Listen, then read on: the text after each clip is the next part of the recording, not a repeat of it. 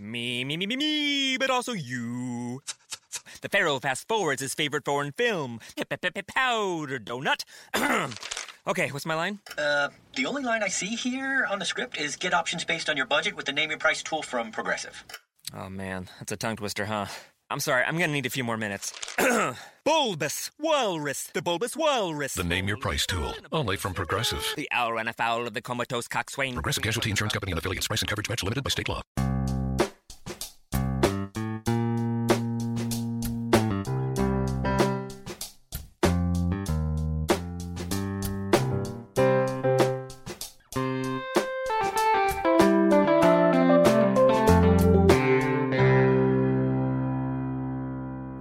Welcome to Accelerate Your Business Growth with your host, Diane Helbig. Diane is a leading small business development and leadership coach, author, and speaker who is passionate about sharing valuable ideas, tips, and techniques with business professionals worldwide. Diane brings you the world's experts and gurus in all things business, whether it's sales, structure, social media, planning, or plateauing. Guests bring their expertise and energy to each episode. When growing your business is your focus, Accelerate Your Business Growth is the show to listen to. Got a topic or guest suggestion? Let Diane know. The goal is to make sure you have the information you need to move your business forward. Thanks for joining us. Settle in and enjoy. Hi, everybody. Thanks so much for joining me. Head on over to audibletrial.com/businessgrowth and sign up for a free trial of audible.com. And then while you're there, go exploring. There's a lot you may not know about that you can listen to. The Accelerate Your Business Growth podcast continues to enjoy inclusion on lists of the best podcasts to listen to for a variety of reasons. Which I have to say, it's a huge honor, and it's really because of the guests. These are folks who have expertise in particular, specific areas of business, and they join me for a conversation where they share that expertise with all of you. Today, I am pleased to say that my guest is Jeff Johnston. Iowa businessman Jeff Johnston is on a mission to help entrepreneurs find success while still being healthy and strong. His new book, This One's For You, tells his story of losing a son to overdose and the life lessons he has gleaned from that experience. Jeff is a speaker, author, and a tireless thinker. Thanks so much for joining me today, Jeff. Oh, Diane, thank you. I'm honored and humbled to have an opportunity to still continue this amazing journey that I've been kind of thrust onto. Well, I'm really glad you're here. I am really sorry to hear about your son. And I admire how you've taken that experience and turned it into something positive. Well, thank you very much. I'm just I'm one voice out here, unfortunately, in a pretty big boat. There's about 190 people a day die in the United States to overdose. And wow. In the state of Iowa, when our son died in 2016, it was 185 a year. Now we're looking at 185 a day in the United States. So unfortunately, I am a member of a club that I didn't ask to join, and I can't quit, Wow, that's crazy, that number. It is, and it's not getting any better. And I just, I listened to a podcast last night to an individual I'm becoming quite acquainted with, and he was talking about, he had a guest on where his son had committed suicide last week, and he was a highly ranked quarterback, and he was a 4-point student, but COVID forced him home, and he couldn't deal with his depression. So I think what I'll do today is kind of just navigate through what happened to me and what I've learned, and from a dad's perspective and also from a business owner's perspective, and kind of how things that I've dealt with in my personal life have really helped me succeed in my business life, or at least keep it afloat during all this. So, and I appreciate that. Let's start I mean, this might be sort of an interesting question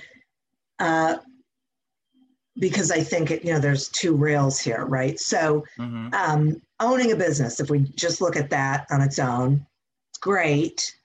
A lot of people aren't happy, as business owners, and a lot of them, become addicted to their job or to something worse, or I would imagine that some people are so involved and invested in their job that they lose touch with their family, their kids.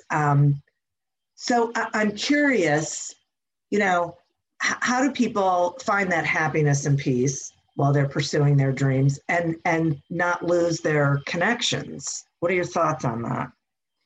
That's a great question. And quite honestly, I'm not sure I could ever stop talking about this concept you just discussed, because I write in the book about the difference that I learned between happiness and peace.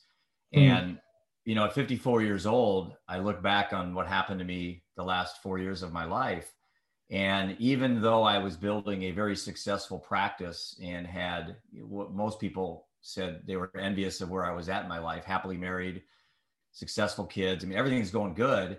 And I still had this big gaping hole in my life. And I think when Seth died, which I'll talk a little bit about that particular day, I finally decided that happiness to me was something I wasn't going to chase anymore, because it was such a short-term emotive state. It was buying a car, getting new cufflinks, just very short-term things. And to me, I kind of envisioned that dam springing, water, and you're putting on two hands and then three more holes pop open. It was like every time I dealt with one problem, I had more to put out. And then now I've kind of decided that for me, it's more about personal well-being and being at peace. And so I've kind of switched my objectives in my life. And now I'm looking at ways that I could increase my day-to-day, my well-being and those around me. And at the same time, just get more peaceful with where I'm at. And not that I'm giving up the chase. I mean, I still own my company. I still, am managing it from a different perspective, a different lens, I guess I would say. But I am substantially more at peace in my life than I've ever been in my life. And really? I've lost one of my 3 boys to heroin. I lost a 20-year marriage to alcoholism. So, Wow. And all this happened in the last 4 years of my life, but our company has thrived during this time. And I'm going to talk a little bit about how I was able to pull that off. And it's something I think has given me an opportunity to talk to business owners about chasing that carrot in front of you. But then again, what do you do when you catch it? I write about that analogy with the dog. The dog chases that car, and then he doesn't ever think, what's he going to do when he catches the car? Yeah. And I think as business owners, we build up our business and we get all the accolades and we get everything that we think is what defines well-being. But then we have a life event happen, which is completely unavoidable. There's nobody in the history of living that's ever been able to go through and avoid chaos or tragedy or trauma. Right. And so I've learned to develop skills, and I talk about it in my book about my coping mechanisms and things that I've developed. And, I hate to say it, but Diane, it took the death of my oldest son. Excuse me. Sure. It took the death of my oldest son for me to realize that, in order for me to achieve true peace in my life, I needed moments far from peace as I could possibly get. And I have to say that I have been as far from peace that I can be. And so now I understand what true peace really is. And it's kind of a philosophical way to look at life, but I'm a much better human being. I'm a better dad. And I'm a substantially better business owner having dealt with this. As you can see, it's still very raw. Yeah. And I don't want to get over it. I don't want to bury my son. Right. I want to chase him like that dog. And I know I'm not going to catch him, but I'm not going to stop chasing him. So how have you been able to continue to build a successful business in the face of, tragedy. Well, I think in retrospect, when I look back at what transpired, there's one thing that really saved me and saved my company. And by the way, I own a company called Premier Investments of Iowa, and I started it at 23 years old right out of college. So this is all I've ever done. It's a wealth management company. I have a business owner that owns the company with me. We've been lifelong friends, and I have 9 financial advisors in my group, and we have 7 full-time staff. And we manage about 650 million of assets under management is what it's called. And anyway, so what happened was the day that Seth died, I basically went into hibernation for about a year and pondered many things. And I'm not going to lie to you, I pondered joining my son, which I think is just part of the grieving process. But I tell you what, Diane, what really saved me, and I'm sincere about this, was the fact that, and I don't know if it was luck, happenstance, or by design, but I had set my company up to not be dependent on me being there each day. I delegated so well, and I have a real simple strategy I use for delegation that I used way before Seth died. That the fact I could step away and take care of my well-being, my emotional frame of mind, and get stronger and not have to go to work was what saved my life. And I'm now out talking to groups and Rotary clubs and business organizations about, you have to make some decisions when you're building your company up. Are you comfortable delegating, or are you a control freak? And if you're a control freak and you don't trust people, and then you have a life event, you have to think about how's your what you've built up, your lifeblood, your everything you've done. How's that going to stand on its own 2 feet if it's solely dependent on you? So I'm trying to teach business owners to learn to delegate. And to be honest with you, I took a year off, and I don't think I went into the office more than a handful of times. And my company got better when I was out. Now, what does that tell you about my leadership skills, I guess? They didn't miss me, Diane. Congratulations. Yeah, I guess I delegated too well. And then I did go back, and I decided that I had a situation with an individual client that had worked with me for many years. And I was in the office. I wasn't in the best frame of mind. I was trying to get back into the grind. And this was about 2 years after my son had died. My marriage was struggling. I had just given up alcohol. I stopped drinking a little over 3 years ago. I'll talk about how easy that's been for me to quit. And I was in the office, and this individual was upset that there was $100 a year annual fee on her IRA, and she had made like $85,000 that year in gains. Wow. And I just looked at her. Yeah. And I said, excuse me. Now, I've been doing this for 30 years. I said, excuse me. And I walked out of the office. I walked down the hall to my business partner, and I said, Brock, I'm done. I don't want to see people anymore. And I never went back in the office, and I've not seen a client since. Wow. And that's kind of how I live my life. I make decisions and I move on. I do not live too much in the world of hindsight and regret. And it was one of those epiphany moments. And I start my book off with an epiphany moment I had at a high school class when I was talking about what happened and so forth. And a 14-year-old came up to me and was obviously visibly shaken. And he had told me that he was an alcoholic and he'd been in rehab, and it was 14 years old. And that set me off, like, okay, I have to keep telling this story, because the age of first use in our country, unfortunately, is 14. But going back to that individual, what I learned at that particular moment is that I had achieved professionally really what I wanted to achieve since I came into the business. And the fact that I could just literally walk away and still be in charge of the company. I still own the majority shares of Premier, but my organization just took me under their wing and said, Jeff, you know what? You take care of Jeff and your family, and we'll take care of your clients. And I am forever grateful for the fact that I have such a tremendous organization that I've built up around me to not only run a very profitable organization, but also be there for a family, for me, when I really needed them.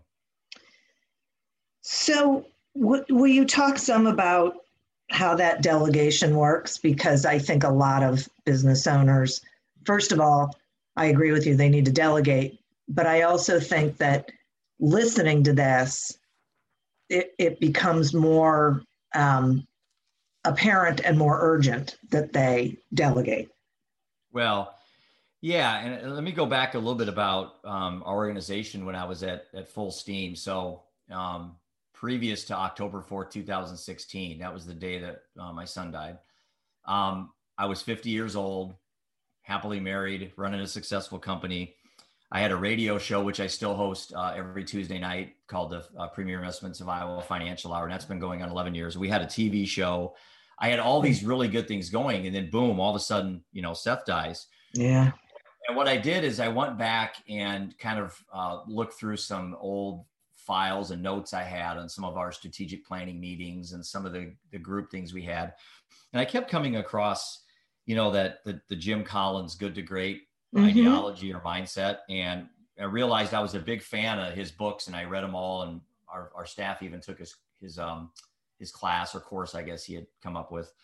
But I just kind of, I said, I developed an organization from that book of that, find great humans and then invent jobs for them, instead of hiring people to fill a job and then struggling with whether that person was the right person. I just decided that I look back in hindsight and thought, maybe by accident, I had just been lucky that I found great human beings and I just made up positions for them. Hey, I want you to work for me. I don't know what you're going to do, but I'll find a job for you. And then when Seth died, I had all these great human beings that weren't clock punchers. They were visionaries. They were people that were on the same side of the fence I was on. And so that provided me a lot of stability. So that investing in others, ideology, I guess mindset that Jim Collins had, it really helped. And then something I practiced, Diane, that I think any business person out there could, and the other day I was on a podcast for financial advisors, and there was like 50 people. And I brought up this idea, and out of the whole hour I was on, this was the one thing that I kept getting reaction from, that they're like, wow, this is awesome. And here's my idea that I've been using way before Seth died, was something I came up with called the Knowledge, Desire, and Time Test. So it's the KDT. And what this is for me, when I need to make a decision, such as mowing my yard, doing my taxes, cutting my own hair, whatever it's going to be. I decided that if I had the knowledge, desire, and time to do that particular task, then I can do it myself. I can be a do-it-yourselfer. If I lack the knowledge, the desire, or the time, any one of those three, then that is a good a task that I can delegate to somebody. So going back to say like mowing my yard, I used to mow my yard all the time. Well, it was 2 hours riding lawnmower. I don't enjoy it. I didn't have the desire. I had the time. I don't know if I had the knowledge. I mean, when my lawnmower broke down, I had to have someone come out and repair it. I just decided, I don't want to mow my yard anymore. So I happened to be, my next door neighbor had some company over there that the guy would back up, bring his mower out, and half an hour mow his yard and leave. And I walked over there and said, how much does it cost? And he told me, and I said, well, just take my mower. You can have my riding lawnmower. I want 10 free mows, and you can have my mower. And I've never mowed my yard since. And it's $50 a time he comes out, but 2 hours now. Yeah. Every time I freed up. And so I talk about in my presentations about when you institute this knowledge, desire, and time, kind of a delegating mentality, well, the free time you get, or whatever you obtain back that you would have been spending, whether it's, human capital or financial capital, well, then what are you going to do with it? And for me, I decided I would get into things like meditation, writing, speaking, some of the passions that I really got into. So that's a really small thing I just brought up. But I think when people hear this, they're going to grab their piece of paper and write knowledge, desire, and time, because each day they're always thinking about things that are time sucks, I call them, things that are taking up their time, or just your desire. I just don't want to do my own taxes. I'm a financial advisor. I have every license possible to do investments, but I just don't want to do my taxes. So I pay someone to do them, Well, yeah, I think that is tremendously valuable. And one of the things that I liked most about what you said was that with the time that you gained, you practice self-care. So Right. it wasn't just that you said, okay, now I can put this time back in my business. You Right. said, how can I use this time to improve my existence? Right. It's a big deal, I think, Yeah. and valuable for people to hear. Jeff, I'm going to take a quick sponsor break and then we'll Sure. continue. The Accelerate Your Business Growth podcast is happy to be sponsored by Audible.com. Audible.com is a leading provider of spoken digital audio entertainment and information, and I think you're probably totally aware of the audiobooks that, the thousands of titles of audiobooks.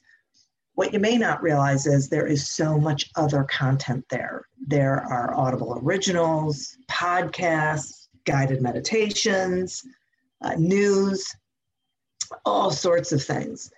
So I am offering you a free trial. If you go to audibletrial.com/businessgrowth, you can pick up a free trial of audible.com and you can check it out for yourself, which of course I highly recommend. Interested in getting some help with your sales strategy? Pick up a copy of Succeed Without Selling on Amazon or wherever books are sold. Today we're speaking to Jeff Johnston about leading undeterred. Sorry, that was a terrible way of saying that, undeterred. So Jeff, you also talk about successful failing, and I'm wondering if you could expand on that and explain, what that is and how you think that benefits business owners. Well, it's that mindset again, going back to, do you look at obstacles or look at challenges that you have, or maybe mistakes that you had made as failures? And I write in my book again that it's only cemented as a failure if nothing is learned. Yeah. And so my middle son, Ian, is a Division I college golfer. And when we would be in tournaments when he was younger, he would, miss a putt or hit the ball out of bounds. And then after the round, he would comment how his round was such a failure. And I would ask him, well, what'd you learn from your round? He would tell me a couple of things. And I said, well, then Ian, it's not a failure. Your final score is not a failure. It's how you accept that final score and how'd you learn from it. And I did catch a short thing you did on your site that said golf teaches us about what golf teaches us about sales. Yeah. I listened to that and I thought, there's a whole chapter in my book called Golf Saved My Life, how I immersed myself into my son's golf dreams to get away, to distract myself. And really golf became a huge part of our story. And actually CBS Sports came out for 4 days and stayed with us and did a whole about a 10-minute documentary. And Zach Johnson, the professional golfer, ended up narrating it. And it's actually on the internet. If someone just put in Ian Johnston, CBS Sports, they can watch the 9 or 10-minute documentary Zach did. So golf was one thing that I immersed myself into to distract me from dealing with the death of our son. So I am completely with you on this philosophy. I always say that there's no such thing as failure. There's lessons learned. So right. I'm with you on that. Now, you also talk about negative habits and emotions and negative visualization. Yeah. Okay. So help me understand how it is possible to live positively with negative thinking. I'm so happy that you're bringing these things up, because I literally could talk for an hour on this, just one question you asked me. And it goes back to a couple different things. I write again in the book, and I have blogs now that are posting on my livingundeterred.com website. And one of them was positive living with negative thinking. And it's that Stoic philosophy. And I'm a big Stoic believer. I've followed Marcus Aurelius and Seneca and all these people that have been around for a long time, but it seems like there's this resurgence in stoicism. A lot of the NFL coaches and college coaches are big stoic advocates. So one mindset they have is something called negative visualization. And what it is a very good example is you're tucking your child in for bed, and it's been a long day and you're stressed. Maybe you're having issues with your marriage. Maybe you're battling alcoholism. Maybe you're battling financial problems. And you're so distracted in those that you just tuck your daughter in or whatever, then you leave and you don't really ponder what would happen if this is the last time you ever saw your daughter, or I'm sorry, your child. And so negative visualization teaches you to really focus on the specific moment that you're in. And so when you're tucking your child in at night, kiss them on the cheek, tell them you love them, hold them, enjoy that special moment you have, because it could be the last time you ever see your child, because there is a last time for everything. I mean, that's a fact. And I go back to the last, and this, I talk about this in the book, but when Seth, the last thing I ever said to Seth, and again, obviously, if I knew he was going to die, I would have said something different. But the last thing I said to him, he was in my garage and he had just got out of prison. And I turned to him, I said, Seth, you need to quit drinking. And I turned away and walked away from him. I never saw him again.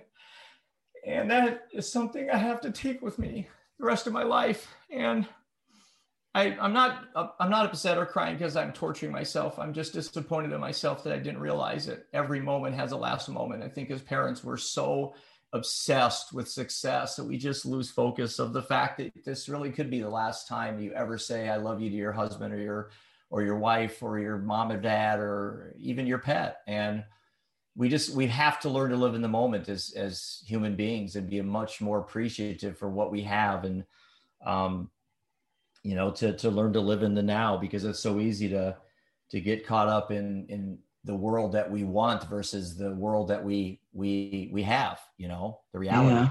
Yeah. And so, that negative visualization idea or my mindset, I practice literally 1,000 times a day. Even just talking to you, I'm not a person that is superstitious. I don't believe in fate and all that, but this could be the last time that I ever talk to you. So I have to enjoy this moment and be appreciative and be humble and be honored that you gave me this chance to tell my story and not take advantage of it, I guess. And then going back to the negative emotions and negative habits, I think far too often we see people then say, well, you don't want to be jealous. You don't want to be envious. You don't want to be angry. And I'm like, you know what? That's not true. We're not computers. We're not robots. We're human beings.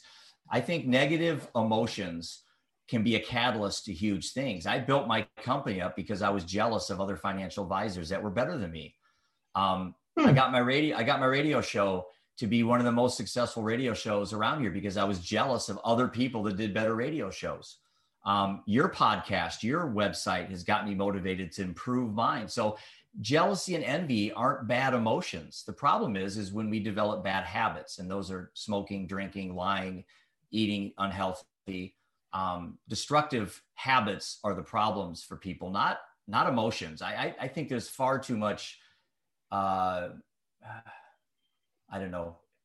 people don't understand that negative emotions actually, if performed the right way or harvested the right way, can become great catalysts for you and what you do in your life. You just don't want them to be very long-term. You want the lifespan of negative emotions to be very short. So that really is. I mean, so, what I'm hearing is it's not the negative emotion. It's what do you do with the negative emotion? Right. Yeah. Yep. No question. But the negative habits are bad. I mean, you can't find, nothing ever good comes out of negative habits. No. So right. I tell a lot of people I talk to, let's be okay with negative emotions. That's what makes us tick. That's what makes us human. But let's really try to stay away from the self-destructive things, toxic websites and, things that you follow on TV that are negative and everyone's complaining. These are things that aren't adding any well-being to your life. Right. Exactly. Okay.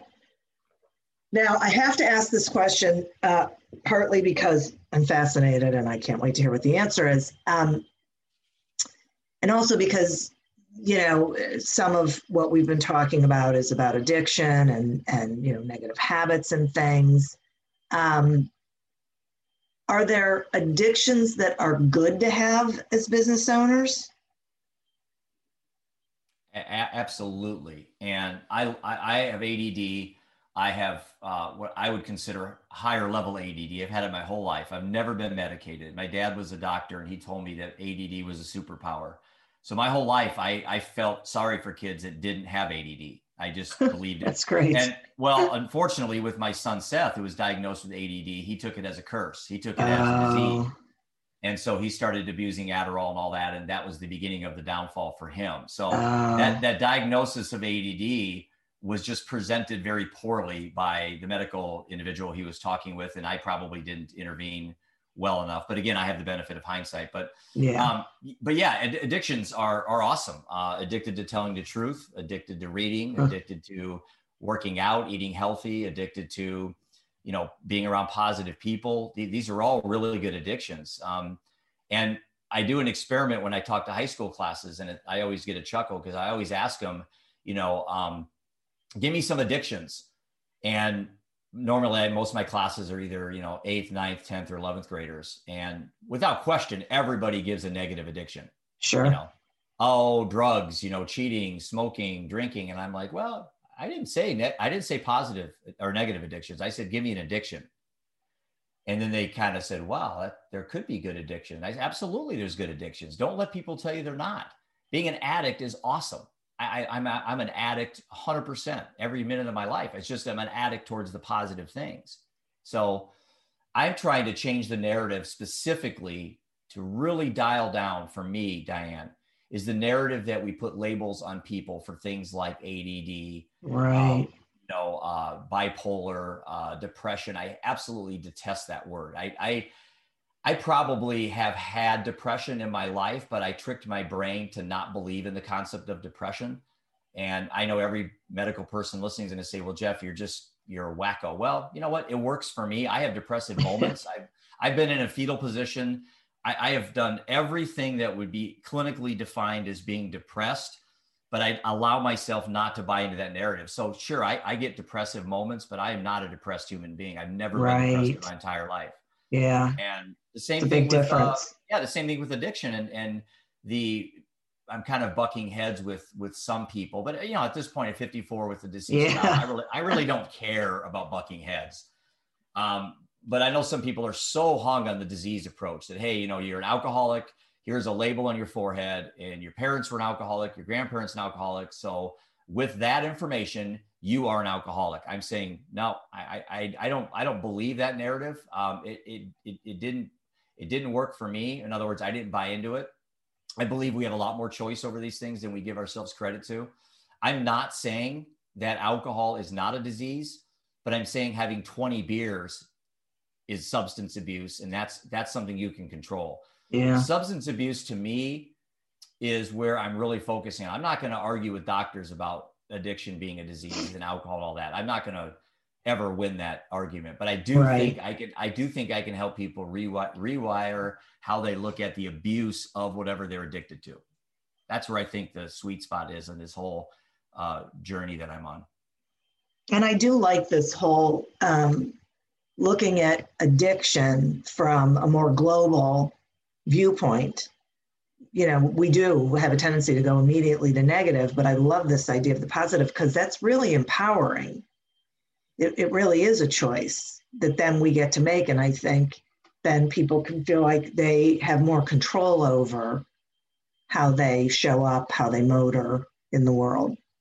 And that was, Diana, a huge motivation for me when I came up with my nonprofit, which is now next month will be 1 year that my nonprofit's been up and running.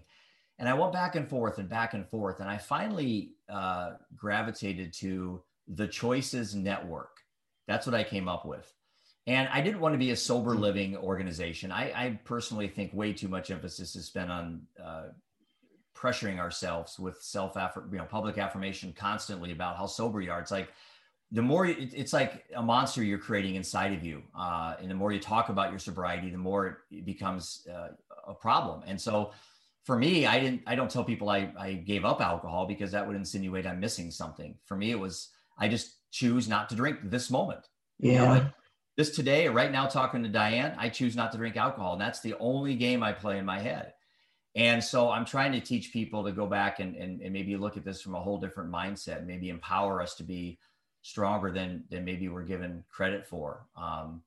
I've always kind of felt this way. It didn't take the death of my son to all of a sudden, catapult me to this realm of understanding. I've always kind of had this mindset that I think we just don't give ourselves as much credit, how strong we can be. Yeah. If you allow me to, I would like to spend a few minutes just on the day that Seth died. Sure. And going back to that particular moment is my opening chapter in my book.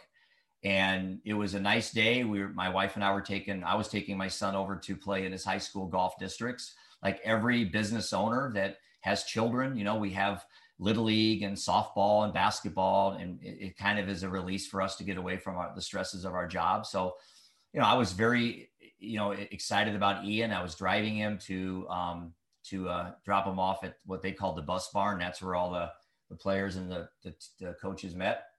And it was 6:30 in the morning. Had my coffee in my hand, and I was taking out my son's golf clubs out of the back of the truck, and my phone rang.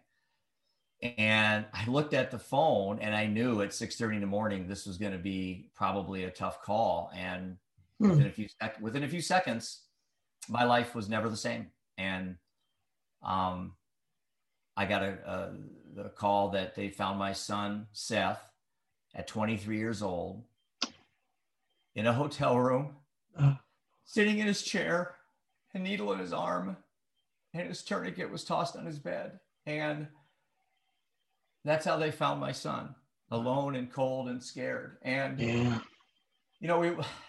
we drove up to the motel where they found him, and it was that stereotypical seedy motel, what you'd expect in the movies.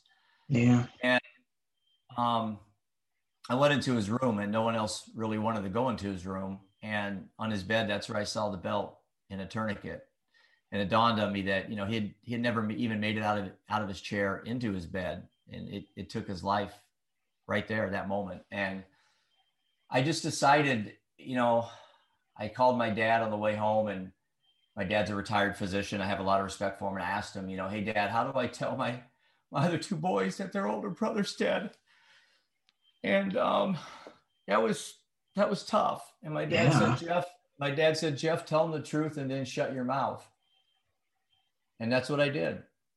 And I sat him on the couch and I said, boys, I have some bad news for you. Your brother's dead. And my middle son, Ian, after a few seconds of just very quiet moment, my son said, how'd he die? Drugs? And I said, yeah. And that was the end of an 8-year journey that we had went through with Seth. Started with Adderall, and it went to alcohol, marijuana, and cocaine, and ended it with heroin. And so I write about in the book the long 8-year journey we had, and what I learned from it. And not learn as in what would I have done to kept him alive. I'm not sure I could have done anything. I'm pretty sure. I'm pretty sure if it wasn't that day, Diane, it would have been another day. Yeah. But so I'm very intrigued. I'm very curious. I'm on a learning mission on why my son thought that these methods were good ways to deal with whatever pain he was going through. And I will never find an answer. I'm at peace with that. But I will never let my son down. I will never stop searching. And that's what drives me. And so the Choices Network came from the concept that I don't want to tell people what not to do. I think my story will make that pretty clear, what roads not to go down. But I want to teach kids to make better choices. And I'm not anti-drinking. I'm not even anti-marijuana. I know a lot of states are making it legal. And I tell the boys, just because it's legal doesn't mean you have to do it. Right.